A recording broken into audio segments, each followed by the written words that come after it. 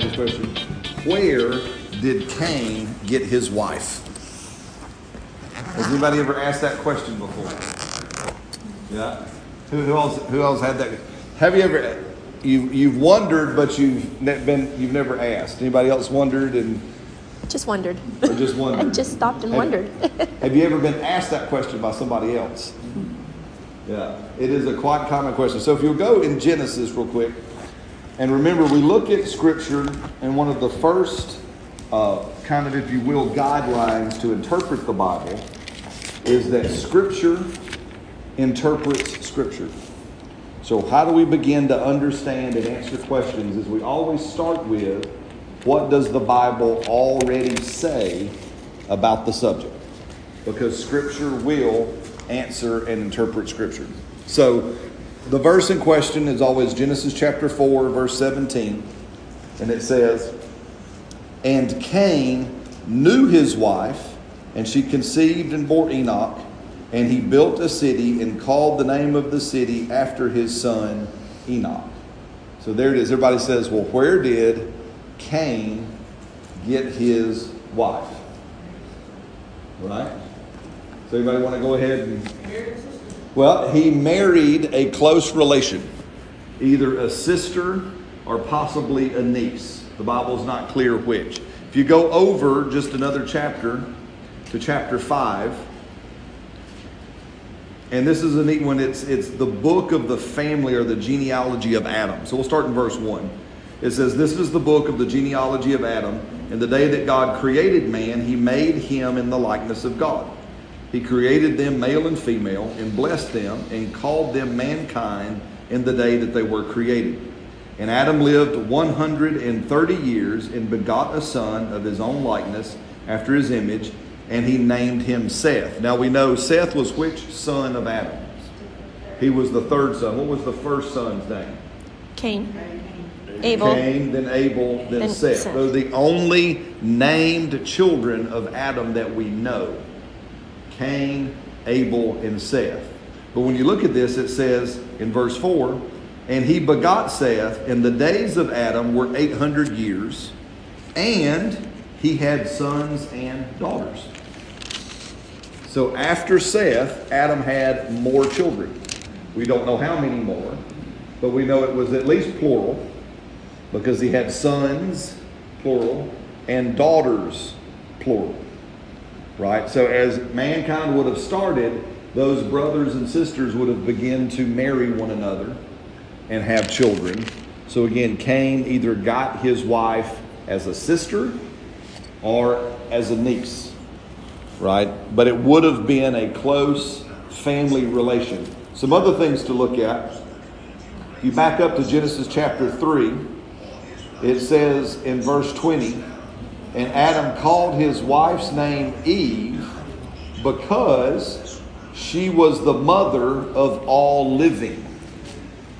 She's kind of like Mother Nature. Yeah, she's not like Mother Nature. Don't get confused with that. But here the Bible says that she, Eve, is the mother of all living people. That is in Genesis chapter 3, verse 20. Right? So everyone, because one of the skeptic things that is said is that God created a separate group of humanity that's not mentioned in the Bible. But biblically, that's not founded or untrue. Because Eve was the mother of all living. Well, it's interesting. Why do people care who is Cain's wife? Because when you say and you look at it and you suppose Cain married a sister, we instantly interpret in today's times of, oh, well, that's incest, that's evil, that's wicked, and back in those days it wasn't. That's how they kept family lineage going. Well, and again, so the best example I've heard is, again, and I used you the other day when I was explaining it to the kids, Tony, because I think when they were with you while we were gone, you took them to a spring on your land that was coming out, and y'all drank the water as it came out of the spring. Is that right? I didn't see that part. The kids probably did. They did. Well, we're gonna go. That's what happened, and it's all good. And so, But I don't know if you ever seen, we've seen, when we lived in Canada, we went to places where rivers came out of the ground, went to the headwaters of places. But, for example, using the spring, if water's coming out of the ground, is it pure? Yes. Should be. And it's drinkable from there. But if you go 1,000 miles downstream, what happens? It's It not picks pure. up stuff along the way.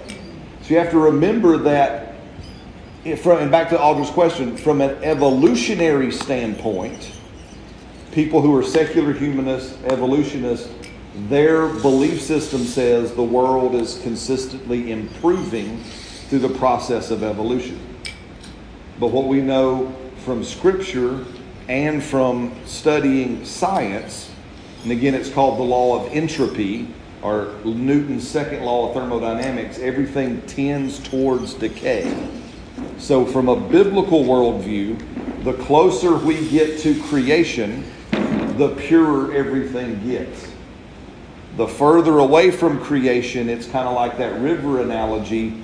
Everything, including our genes, gets more and more diluted, dirtied, watered down. That's why you see almost 2,500 years later, after this, Moses is led by God to institute in the Mosaic Law, yes, here's the line, you cannot marry any longer closer than, it's like a second cousin or third cousin, or it's lined out in Mosaic Law. But only at that point did then God say, yes, at this point, no more close relational marriage. Yes? Not to be, Yeah, speak up, baby, if you're going to talk. not to be rich any African American people. Where did they come from? Okay, just hold on just a minute. Don't change subjects on us. Okay, good question. I'll answer in just a second. Okay, and so, but when you look at that, right, you understand that the closer to creation, gene pools were purer, things were stronger, things were cleaner, right? It wasn't till later that God said, no, now that's not good for man. But all throughout the Old Testament, before the Mosaic Law, you see tons of examples of close relational marriage. Again, you look at Noah's grandkids. Who would they have married? They would have married their first cousins, right? Right. You look even at Abraham himself. He married Sarah, who was his half-sister, right? You look at people like, again, Isaac and Rebekah. They would have been first cousins. You look at Jacob with both Leah and Rachel. They would have been like first or second cousins. They would have been close. So all through that time before the Mosaic Law, there was a pattern of a lot closer family marriages that wasn't evil. It wasn't against God's command. It wasn't wicked. It was just the way it was. And now, again, for our brain, that kind of goes tilt because we're so far down the line. And we have not only now biblical law from Moses to consider, but we actually have man-made laws. We have there are governmental laws now that govern and dictate to us that are in place. So does that make sense? So where did Cain get his wife? He got it. He got her from either a sister or a niece. Back to finish up Audra's question about why did that matter. I do find it humorous that many times evolutionists ask this question thinking they're debunking the Bible. Yet evolutionists believe that all creatures come from one single source of genetic material that made everything. Yet when you suppose, well, no, Cain would have married a close family relation, they go, well, that's impossible. That can't be. Yet at the same time, they say, well, we all came from one little thing, one single cell organism that made everything.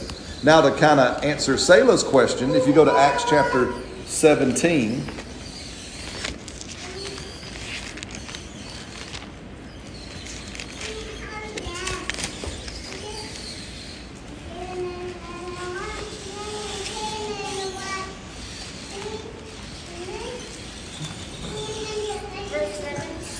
Acts chapter 17, verse 26.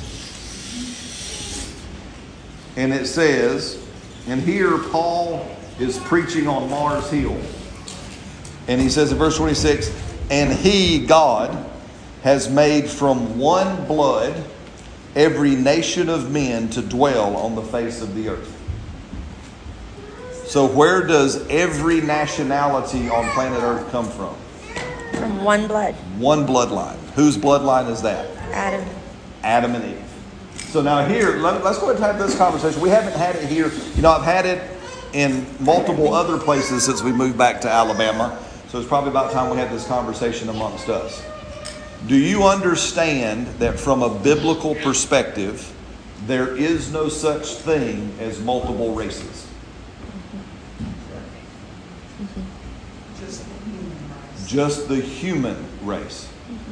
Right, I love one of my favorite Baptist ministers, Dr. Bodie Botcomb, and he's an African-American fella, and I love him. He's big, played football, and he was asked one time, well, Dr. Bodie, do you believe in interracial marriage? He goes, well, of course not. Any one of my kids come home with anything other than a human, you can't marry that. But as long as they're human, and they're born again, and they love Jesus, It's a yes. it's a yes. Because there is no such thing. Do you understand that what we're fighting today, quote unquote, in the theory of racism, I call it like this, and it's a little bit bold, it's a myth. Racism, as we're fighting it from a biblical perspective, is mythic. Now, I agree with you, there are multiple nationalities, there are multiple ethnicities, there are multiple cultures that must be considered, but there are not multiple races. And what we're actually fighting is an age-old sin. It's the sin of prejudice.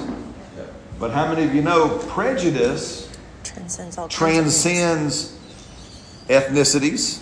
Because there's white folk that are prejudiced of other white folk. Let me just throw it out there and I'll just see if I can just make fun of us. What do y'all think about them people? What about them over the mountain people? Yeah, those rich snooty ones, right? Have you ever heard some prejudice sounding language come out when people go, oh, they're brookies. Well, that's the same prejudice that fuels, oh, well, they're the N-word. It's the same thing. Don't shout me down just because I'm preaching real good. They're the Mexicans. Right? Does that make sense? But there is no such thing as racism. Right? Now, the voice squeaks, I'm sorry. There is no such thing as racism. Now, if you go back to Genesis, to answer Selah's question, where did black people come from? Where did yellow people come from? Brown people, right? Did I miss anybody? Red people, did I say red? Did I miss any colors of the rainbow? No. Right? Genesis what? Genesis chapter, I believe it's 11. I got to just get there. My pages are sticking together here.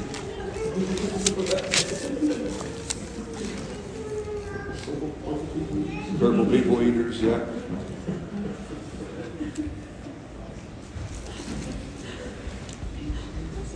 Oh, I'm sorry, back up to chapter 10. Jen? He was brown. That's right. Well, here's the thing. Do you all understand that all of us are actually varying shades of brown? Yeah. That when you actually look at us, right, and you actually look at our melanin, it's all brown. It's just different shades of brown. Right? There's no white. Well, you remember in the Bible where they were building the Tower of Babel. That's right. All the way to heaven. The reason why God come down and stopped them because everybody was trying to use the same language, and he dispersed them and sent them out to the places where they needed to go and gave them the language they needed to speak. Well, and Brother Bert, I absolutely agree. Well, here's the thing with even Babel, and that's back in, if you read chapter 10, you read what's called, and we won't read it for here for time, but you read what's called the Table of Nations. Right, that comes through. Now, if you look at chapter 11, as Brother Bird was saying, about the Tower of Babel, right?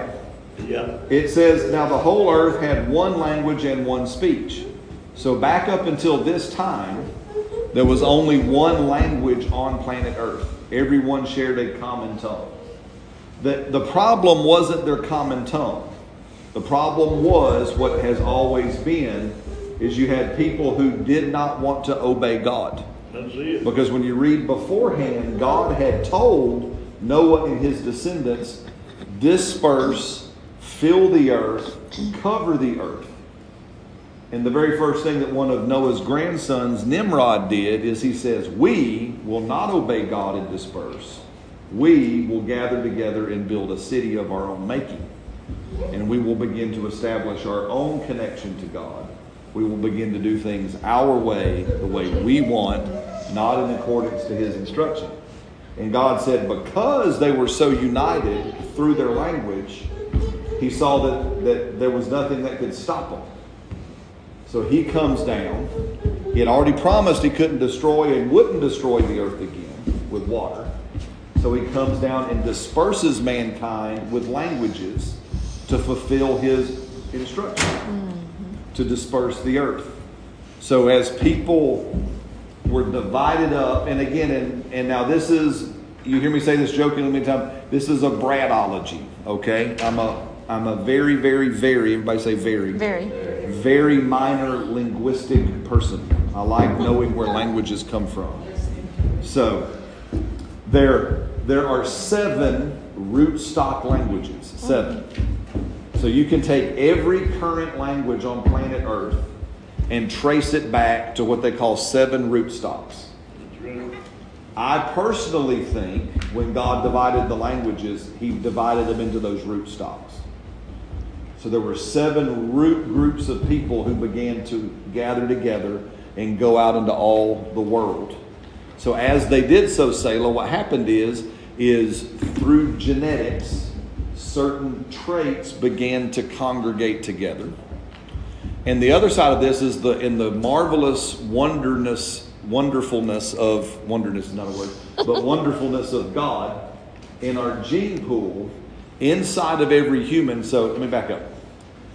We talked about this before. So there was, in the 80s and the 90s, there was a scientific project done called the Human Genome Project. You can reach it up. It took them 20 years to do. And in the Human Genome Project, they discovered another layer of genetic material that they called epigenetics inside of us. Anybody ever ran like a Word document on a Windows or Mac platform? Right? So have you ever you open up your document on Word and you type something on the page and then you go up to edit? And depending on what you did on the page, when you drop down edit, there are commands. Some of those commands are bold and some of those commands are kind of shadowed. What do you know when it says it's bold? You can use those. You could use it. What do you know when it's shadowed? You can. That's your genetic material. Epigenetics turns on things through environment, diet, habits, attitudes, choices. So you're writing today on a document, and what you're writing today is literally turning on and off genetic choices that you'll pass on to your children. If you ever wondered, it's another reason why the Bible says what the father does gets passed on to the second and third, even the 4th generation. Right? So there's literally, they now know habits of eating that I did now, I passed on to all of them genetically. Because I turned on things. So when people began, say, to travel, and we all have melanin in them, and their environment began to go to a place that was more sunny, arid, hot, and there was need to protect the skin, epigenetics kicks on, and their melanin starts to darken. And then as those people married each other, it darkened and darkened and darkened. As they married each other, it darkened and darkened and darkened. So black people came through God's wondrous design to protect mankind from the elements that were around. Does that make sense? But are they still human? Yes. Absolutely. Are they still made in the image of God? Absolutely. So how many races on the planet are there? One. There's one race. Again, and even biologically, you understand. And normally I wish Cedric was here. I see you, buddy. I'll get to you in just a second. I wish Uncle Cedric was here, right? Is that you can see a difference between, say, myself and Cedric, who is African American.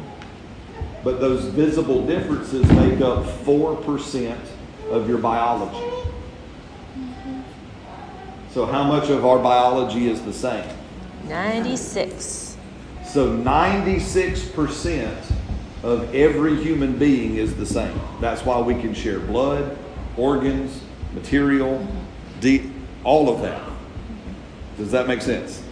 We're not different races. Mm-hmm. We're one race. One image-bearing race of God. That all come in varying shades of brown that is determined by our ancestral heritage and where we came from. Does that make sense?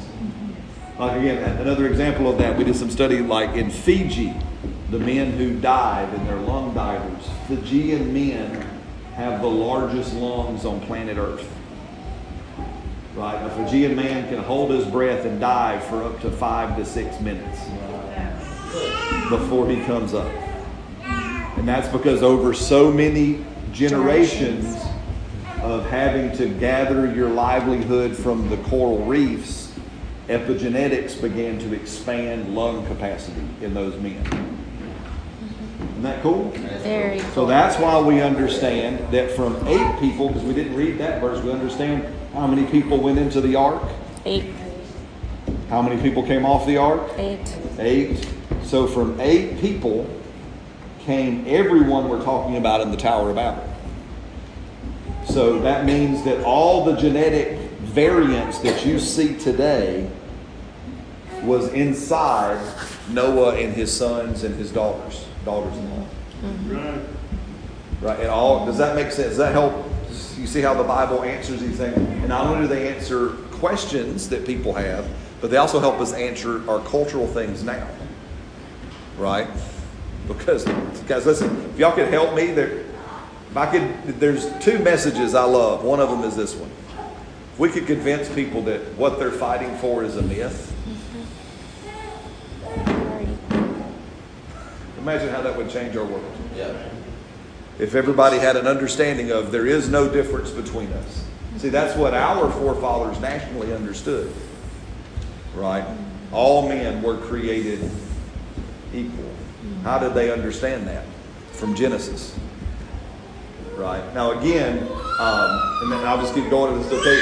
Remember that. Don't forget Caleb had a question. Okay, I got you, Caleb. You still got your question? Give me just a second, son.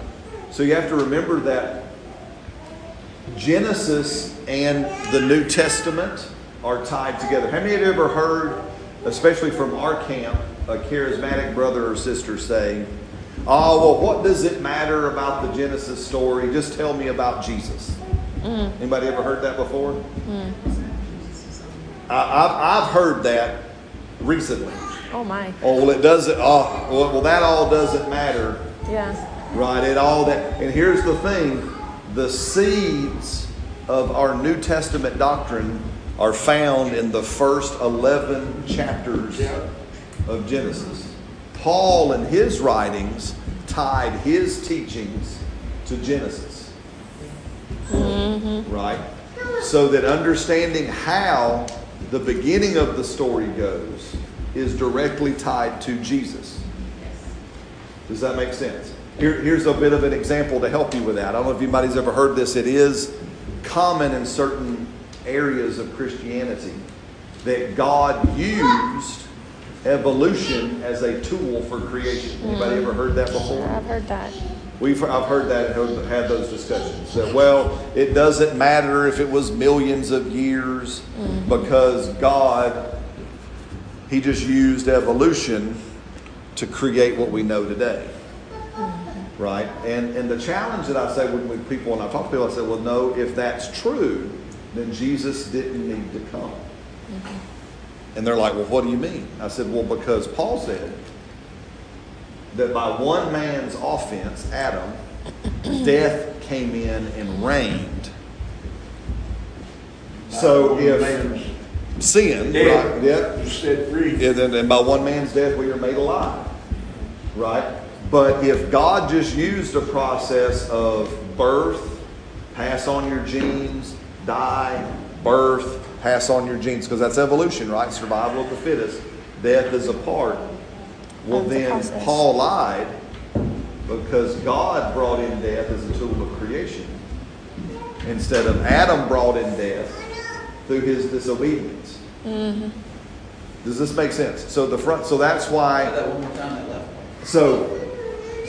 So if Adam did not sin and bring in death, and God used death as a tool for creation, Jesus did not need to come.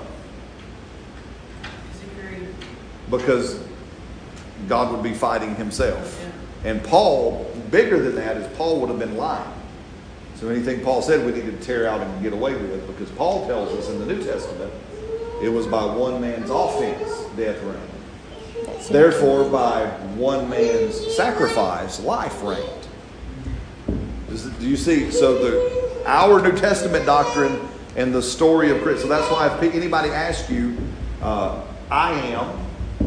we are, as a church family, what's called a young earth creationist in our theological doctrine. That's what you'll hear me teach you. I believe that in 7 literal 24-hour days, God created the heavens and the earth. Because I believe that's what Scripture teaches us. I don't believe God used millions of years and eons of time in between the days. Right? Right. God in 7 literal days created the world. Does that make sense? Now, Caleb, what was your question? What did God use the power of Babel after it, like after it? Oh, so what after? I don't know. I guess it stayed there and deteriorated. Ever how far they got it? The Bible doesn't tell us what happened to the Tower of Babel. It just says that God dispersed them. Now, you might be familiar with what the area of Babel became known as. Can you tell me the name of a famous Bible city that sounds real close to Babel? Babylon. So from Babylon, Babel and Babylon is in the same, whether it was the exact same city or whatever, but in that area of what was Babel became the Babylonian Empire, the city of Babylon today, all in that same area. Does that make sense? Is that good? Mm-hmm. All good? All right, any other questions before we do anything else? Or what time am I looking at? 7:20. Good. Now this is no holds barred, free questions. Come on. Those were very good questions, you guys. Those are very good Very good questions. So we have been talking about healing and stuff. Uh-huh. And, you know, we said, and I agree with you, you pray over things, even medicine before you take it. Mm-hmm.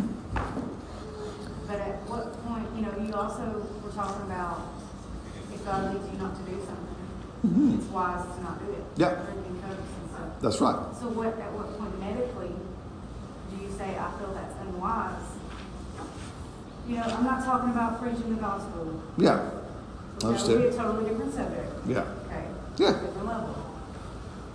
But like, and you know what I'm talking about. Yeah, I do. Yeah, you can say vaccine. That's all good. Vaccine. That's all good. So, you know, I'm just saying, at what point do you say, okay, yes, I will pray over this and believe God that nothing bad is going to happen to me. But then you know, we turn around and say, but I'm not going to eat carbs or Cokes or all these other things because it's bad for me. Yeah, that's right. Well, here we go. So we'll come to it and we'll look at it from the Bible. I need to back up just a little bit. There is more to it, but that's Yeah. the main. Yeah. I'm gonna add another little thing. Little thing. And when you say, okay, well, I want to be able to do this, so. I'm talking about keeping your job. Yeah. I'm not talking about, Yeah. I want to go Yeah. to another country to have a vacation. Yeah. No, I Just understand. that. Tabitha wants to go to the country having a vacation. And No, so, I got it written on the list. so let's back up and let's talk about how does God guide us and lead us? How are we led? By So His word, principally. yeah, so there's 2 primary avenues by which God leads us. One of them is this book right here, the Bible. It is the foundational and primary source. The road. It's the roadmap, right? But this is your number one source of guidance. Secondly, and if you will, equal in the sense of his authority, is the person of the Holy Spirit. So it's the Word and the Spirit together that guide us. The Spirit will never lead us outside of what's written here. Right? And they will always work in harmony with each other. That's how you can, remember what Paul said, test every spirit to see if it's from the Lord. How do you test a spirit? Right. With the Bible. Right? Someone comes up and says, thus saith the Lord, X, Y, and Z.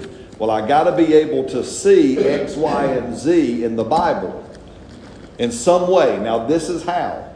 From the pages of Scripture, God leads us either in clear command or overarching wisdom principle. Right? The thou shalts or the thou shalt nots. And the hey, it's a really good idea if you or if you don't X, Y, or Z. Now, third of those three, Paul talked about being led by our conscience. Right? He says in Romans chapter 9, my conscience bears witness with the Holy Spirit that I am a son of God. What verse is that? That's Romans chapter 9. You can go there. Romans chapter 9, verse 1. Romans chapter 9, verse 1. Paul says, I love this. I love how Paul says, I tell the truth in Christ. I am not lying. I love how Paul puts it. I tell the truth. I am not lying. My conscience also bearing me witness in the Holy Spirit. So Paul talked about how his conscience. Now, I want to define the word conscience as the voice of your human spirit.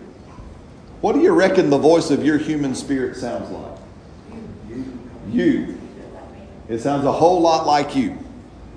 So when you receive Christ and you were born again and the Holy Spirit moves into you, because you understand it's not Jesus that moved into you, even though I don't disagree with the have you asked Jesus into your heart phrase. But more accurately, Jesus via the person of the Holy Spirit is living in your heart because Jesus is seated at the right hand of God. Right? And I'd have to find it, but in the book of Hebrews, it says that the blood of Jesus, when you believe in it, cleanses your conscience from evil works. It's sprinkled clean. So when you were born again and the Holy Spirit moved into you, your conscience was cleaned. Have you ever heard a good, and I don't mean to pick on anybody that might be, you ever heard a good old Baptist person say, you can't trust your heart, Kevin? Because they quote, I believe, Ezekiel from the Old Testament, because your heart is desperately wicked, deceitful in all ways. You ever heard that said? And that is true before you're born again. Before you're saved, your heart can't be trusted because it's evil. But when you're born again, Paul, I believe Paul wrote Hebrews, Paul says your conscience was sprinkled clean with the blood of Jesus. So your conscience is clear. Yeah. So now you can do what the great theologian Jiminy Cricket said. Right? You can let your conscience be your guide because your conscience is in communion with the Holy Spirit. Because that's the reason why Proverbs 5, 3, and 6 says, trust in the Lord always. Always. Lean not to your own understanding. That's right. And all thy ways not. And knowledge Him, and He will direct you. That's exactly. And He directs it through the Word and through the Spirit, through clear command, overarching wisdom principle, or by the voice of your conscience. Now, what you're talking about with vaccines falls directly under the voice of your conscience. That's where it falls. Because I have no clear command in Scripture that says, thou shalt not get jabbed. Right. I'm not talking about pushing it on other Sure. people. No, sure. Because I listened to the video that you Yeah. showed, and I agree. Yeah. I think it's very good. We mind our own business and it's in our heart. But Yeah. I'm just saying, if your conscience is saying no, Don't do it.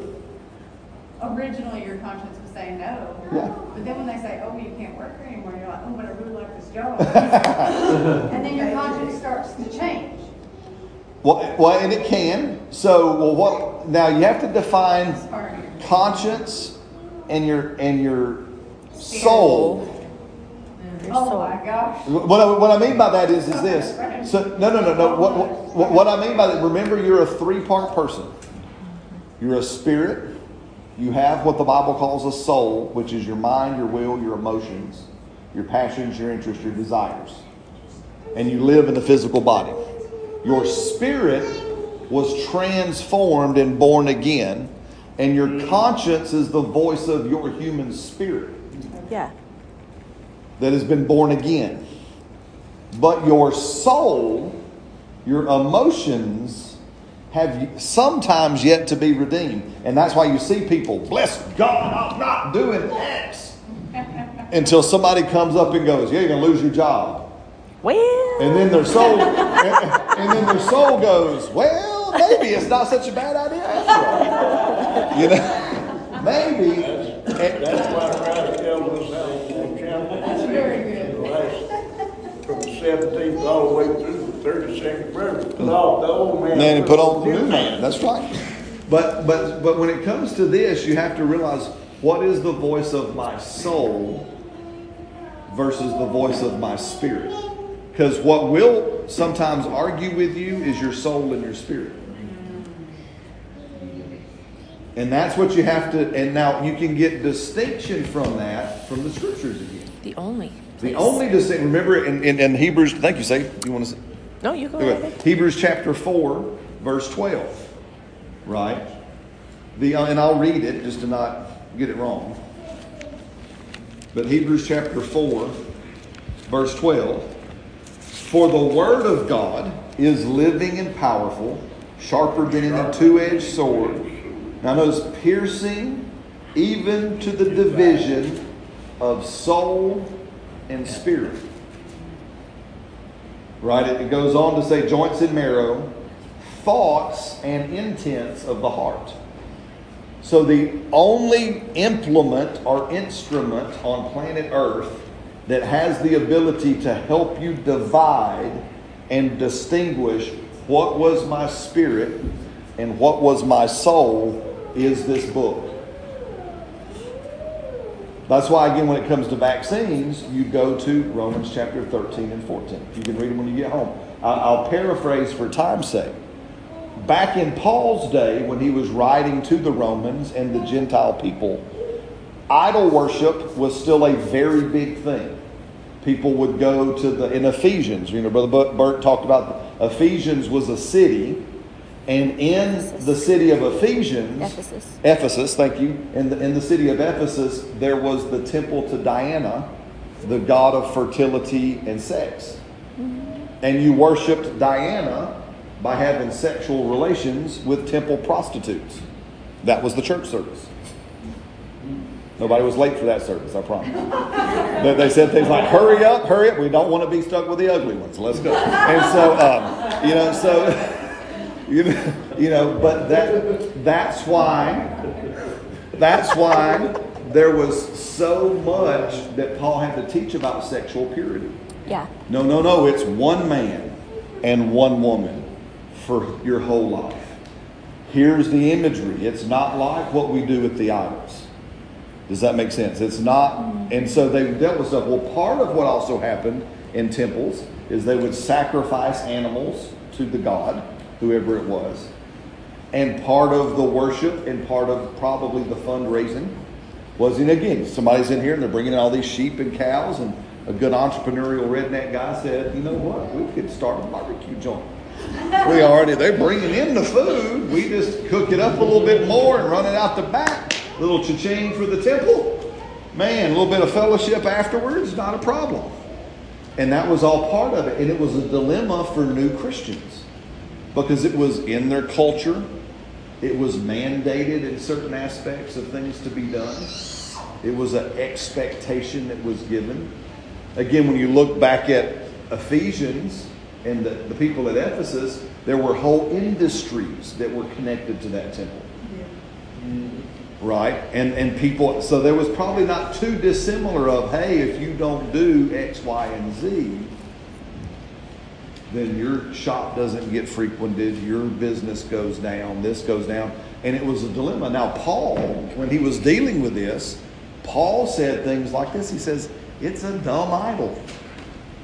Piece of wood. It's a piece of wood, a piece of marble, or whatever. It's out of steel. Yeah, it's gold, silver on it. yeah, whatever it is, right? He says, I can eat whatever. It don't bother me, but I know some people's conscience won't let them do that. Right? He says, so in matters of conscience, whether we eat, Paul said, I can go in there and to the glory of God, have me a barbecue sandwich. Put extra pork on that sucker. I'm a Jew. Right? You gotta think, you know, and Paul said, and I'm good. Right? And I'm actually doing it to the glory of God because I am free. I see, nowadays, because it's the month of October, you see the Halloween. Yeah, you see Halloween. And that's the exact same way I feel, you know, I'm not gonna let my kids go, they're not allowed to do some, you know, stuff Yeah. like that. But I'm not worshiping. Yeah. While you're there though, in this area, you know, is that where he said, you know, don't do things to offend your brother? That's exactly right. So how far does that go? That's a great question. So here's the thing. So in that, and so Paul talks first about his own conscience. He said, if another brother, if your conscience offends you at the eating, then don't do it, because to you it'll be sin. Right. He goes on to the Romans, and in that same chapter he says, and anything not done in faith is sin. Whatever it is, if I can't do it in belief, then I shouldn't do it. Does that make sense? And so some of this now, what you're talking about is the whole idea of I'm governed by other people's consciences too. So in the question of conscience, I'm not just governed by my own, I'm also governed by the lane's.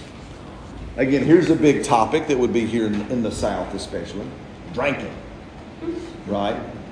Right? Because the drinking, right? Yeah. You know, the Bible talks about, again, a good example. The Bible says clearly, as a clear command, do not get drunk and do not be given. Those are the two clear commands. Right? Don't be drunk and don't be given. Right? Other than that, that's all it says. Right? So now, wisdom would teach us, hey, you know what? I got to know me. If I don't have much self-control, I got to use some wisdom. And I need to avoid some things because I know me. Right? Like for me, you want to know my bigger thing? It wasn't, you know, this is going to get really nosy. It wasn't drinking. It was the devilish, evil Krispy Kreme donuts. Right? Because I used to. My conscience says they're fine. My conscience did too. My conscience did too for years until I realized every time I went by one and that little hot sign was on, you just had to go. And you just had to have a dozen by your little lonesome. Sounds like you were given. It sounds like I was given, doesn't it? Couldn't eat one and be done. Yes, I could be eating one and be done. I ate a dozen. I know. And I've been down that road. you know. I said you Krispy Kreme need a half a dozen. That's right. Does that make sense? And so it's some of those things that stand back and go, okay, I'm not going to be given to anything. Right? I'm not going to be given to whatever. It's not going to have a domination over me. It's not I have wrong. one Lord. I have one Lord. That's Jesus. And He is in control. And He has my heart. And He tells me what I do and what I don't do. That's right. Right? Does that make sense? Yes, sir. And so you look at that kind of stuff. Right? So, but coming back to the drinking one, again, I have no problems drinking beer. I've had some of the best God conversations with unbelieving people while drinking a beer. I figure if Jesus would have been born in Alabama, he'd have turned the water into beer. just not domestic, right? It would have been. He would have imported it. It would have been a good beer. But again, but if I know that Delane would have a problem with it, then I'm governed by his conscience. Even though I'm free, and there's nothing wrong. I love my brother. Here's a living example we did when we lived in Mexico. I think I've told this before. One of the leadership couples had a vacation home somewhere, and it was coming up on like a long holiday weekend, and we were not going back to the States. And so Alberto and Patty said, Bradley, why don't y'all come down to our place down in Cocoyoc with us and spend the holiday with us? We'd love to just get to know you better. Sweet. You bet. Yeah. Love this missionary stuff. This is awesome. And let's go. So we went down to this place, and we're packed up. We're all excited. No kids at the time. The first night there, we have a nice meal. And I whip out, we had picked up Rummy or Hearts or some game that we liked, card game. Pick up some cards. Hey, Alberto, y'all want to play Rummy? And you watched his eyes get big like, he goes, Pastor Brad, you play cards? And I stopped instantly and said, yes. Now let's talk about this. Right? What's going on? And he tells me, he goes, well, before I met Jesus, I had a gambling problem. And I almost ruined our family with cards. And the night I got saved, I told Father I would never touch cards ever again in my life. I said, brother, we don't have to do nothing. We can do whatever, what you want to do. Right? I went with a deck of cards in one pocket and a pair of dice. That's right. But does that make sense? I couldn't find some place to gamble with cards. I'd go roll them bones. That's all. I'm good at it too. He was, I bet. I've changed all of that. Amen. Well, those are so for that's what that means. I'm governed by another's conscience.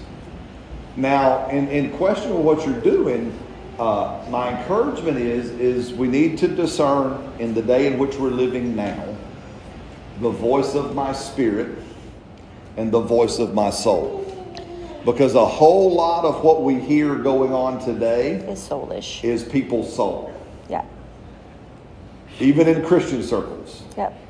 People rattling sabers. And we got it's prejudice. Mm-hmm. It's the same spirit as black versus white. It's the same spirit that would try to divide us. Mm-hmm. To sit there and go, well, I'm the non-vaxxed. We're better than. Oh, yeah, well, we're the vaxxed and we're better than. Well, right? I don't know whether they've been better than anybody else, but I met somebody that was better than me. Amen. That's right. And his name is Jesus Christ. Amen. I agree. But as we talk about this, it's that to determine what your conscience is. Yeah, that really helps the spirit, soul, and body. Yes. You know, knowing that which comes out of where. Yes. So again, and that's that, and you've all, and again, how many of you ever had this happen? You either knew, like you knew, or it's like you heard yourself, but you weren't talking. And I've heard it in our charismatic called the proverbial check in your spirit. Mm-hmm.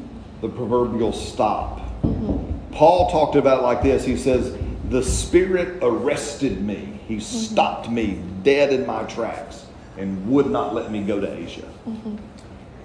So it could be said, if you don't have enough, sure.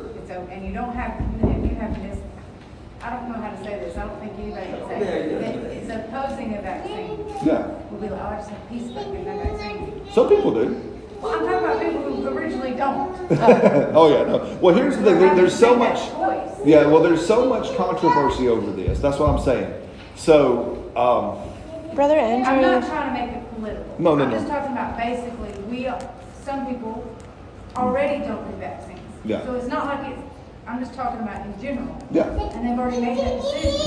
Yeah. Absolutely. What were you going to say, Sam? So when we were at the conference, Brother Andrew said that a lot of us are going to have to deal with this in the coming days and years and whatnot. And, we already have several people, especially my family and people like that in Canada, where most of them, you can't even meet for Thanksgiving with your family if you're not vaccinated and your neighbors turn you in, right? And so they're already having to really cross these lines in a bigger way, if you will. Mm-hmm. But one of the things that he talked about was just if he had somebody come up to him and say, well, Brother Andrew, I just really don't feel like I need to be getting this. And I feel like the Lord is just like, don't do this. But I'm going to lose my job. And he said, well, if the Lord said no, then it's no. And guess who your provider is? It's not your job. He's your provider, and he will help you find something. Yeah. And that just happened to my sister. She literally just got a notice from her current employer.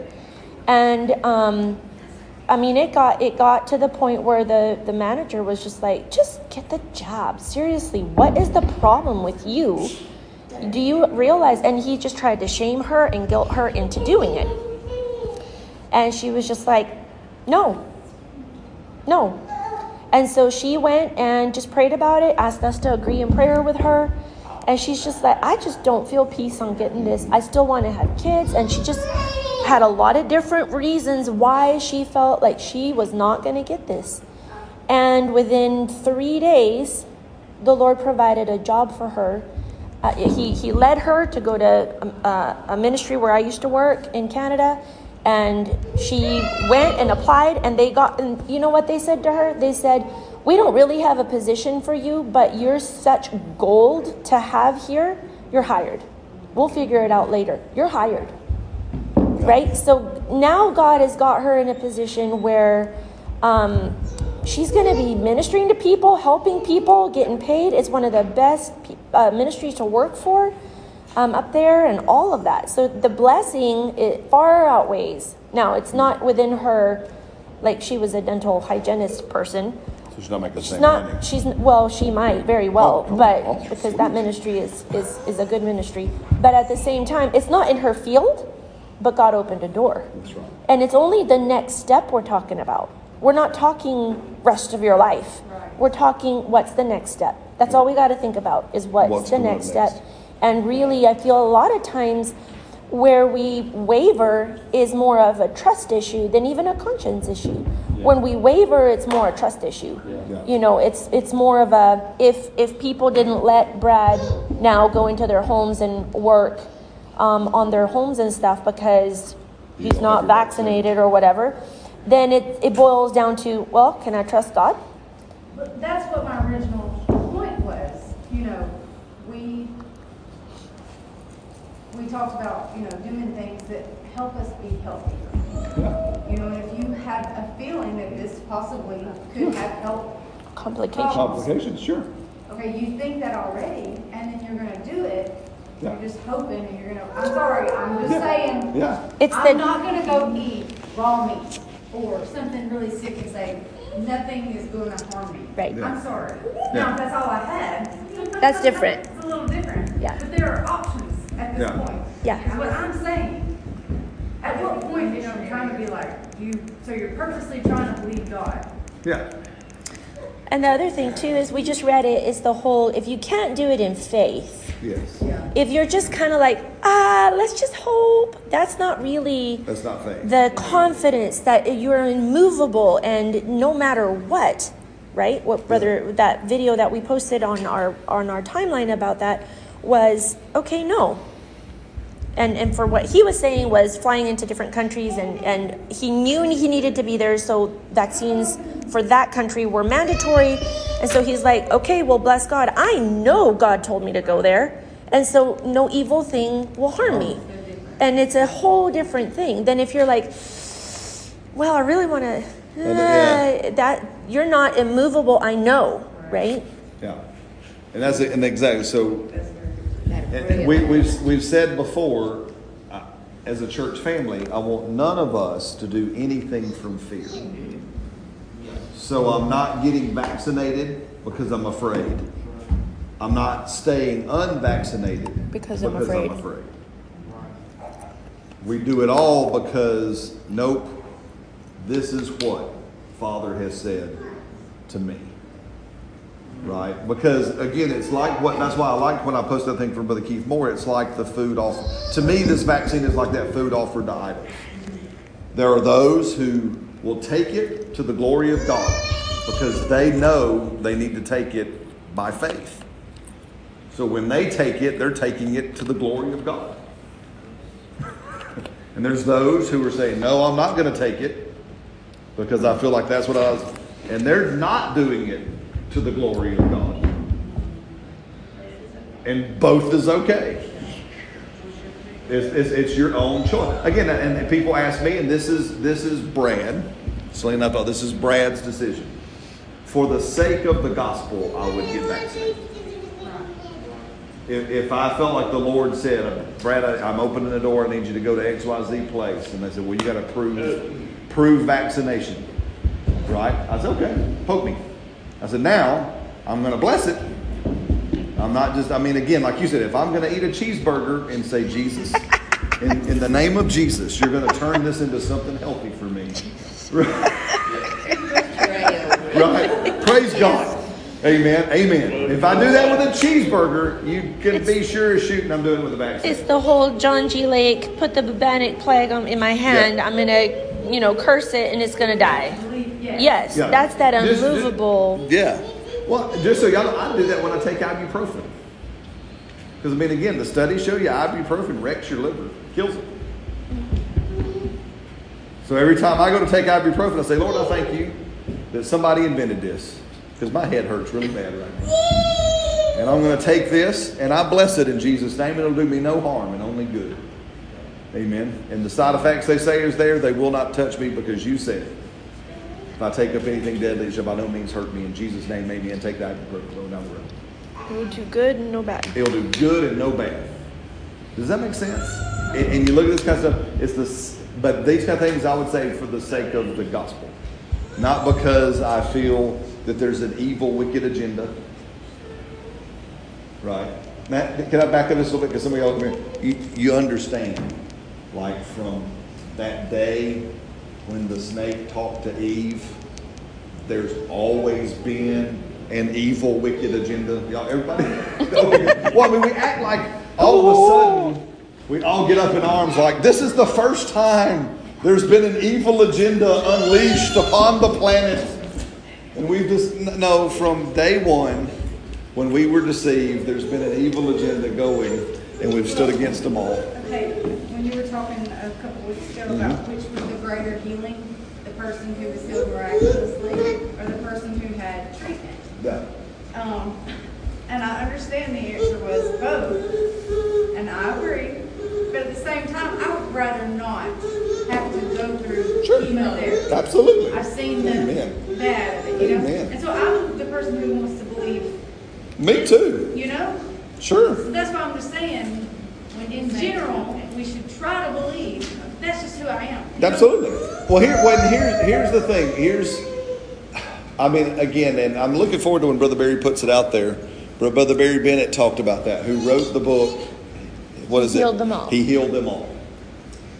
About 2 months later, finds out he's going to die. Love the fact when his wife hands him the book and says, "Hey, Mom, read the book."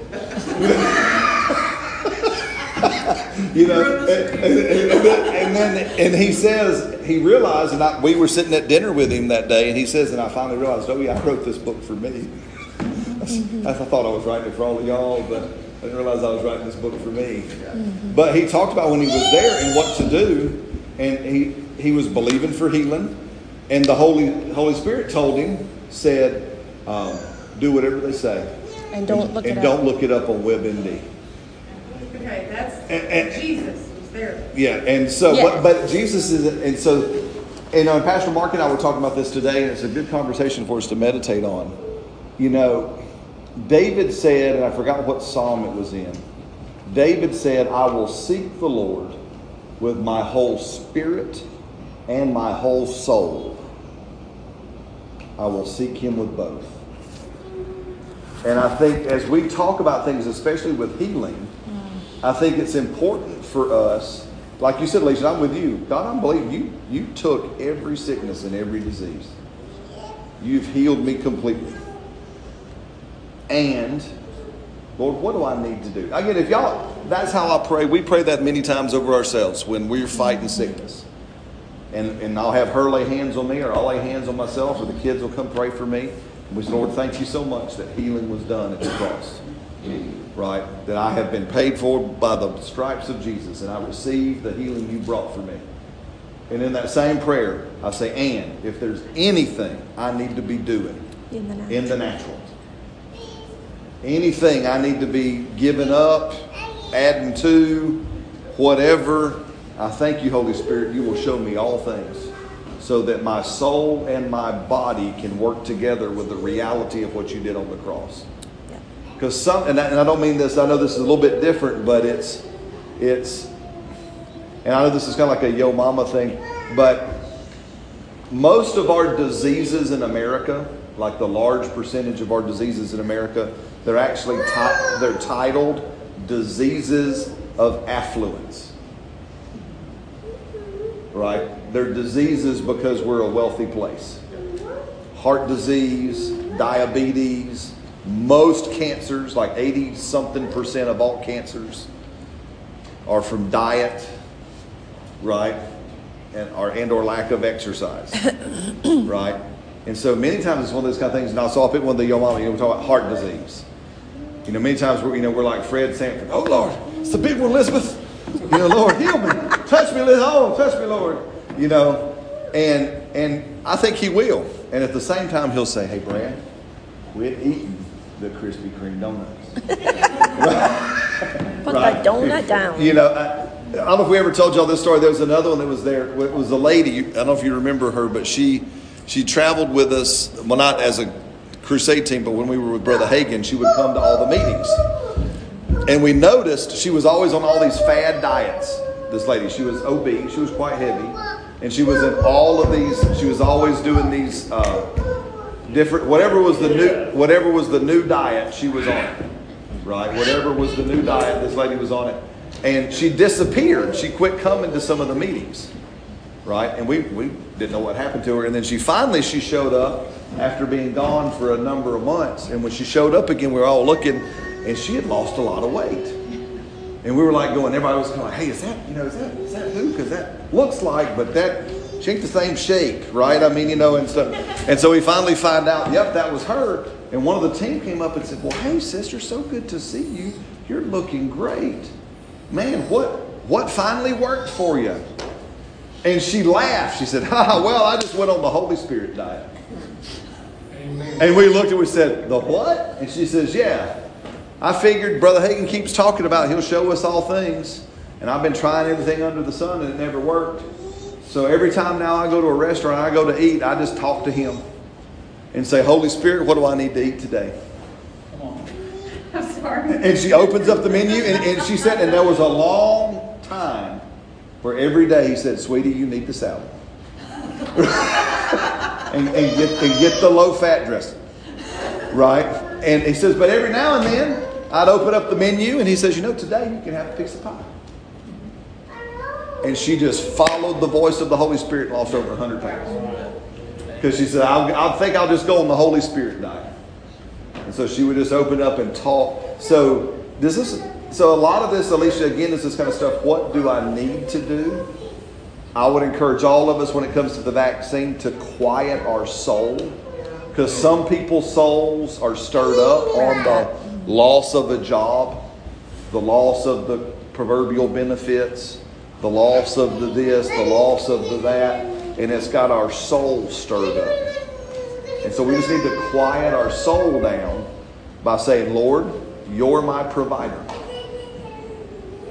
You're the one who takes care of me. If I don't need to do this, right, then You'll show me that I don't need to do it, and You'll take care, like our sister-in-law, right?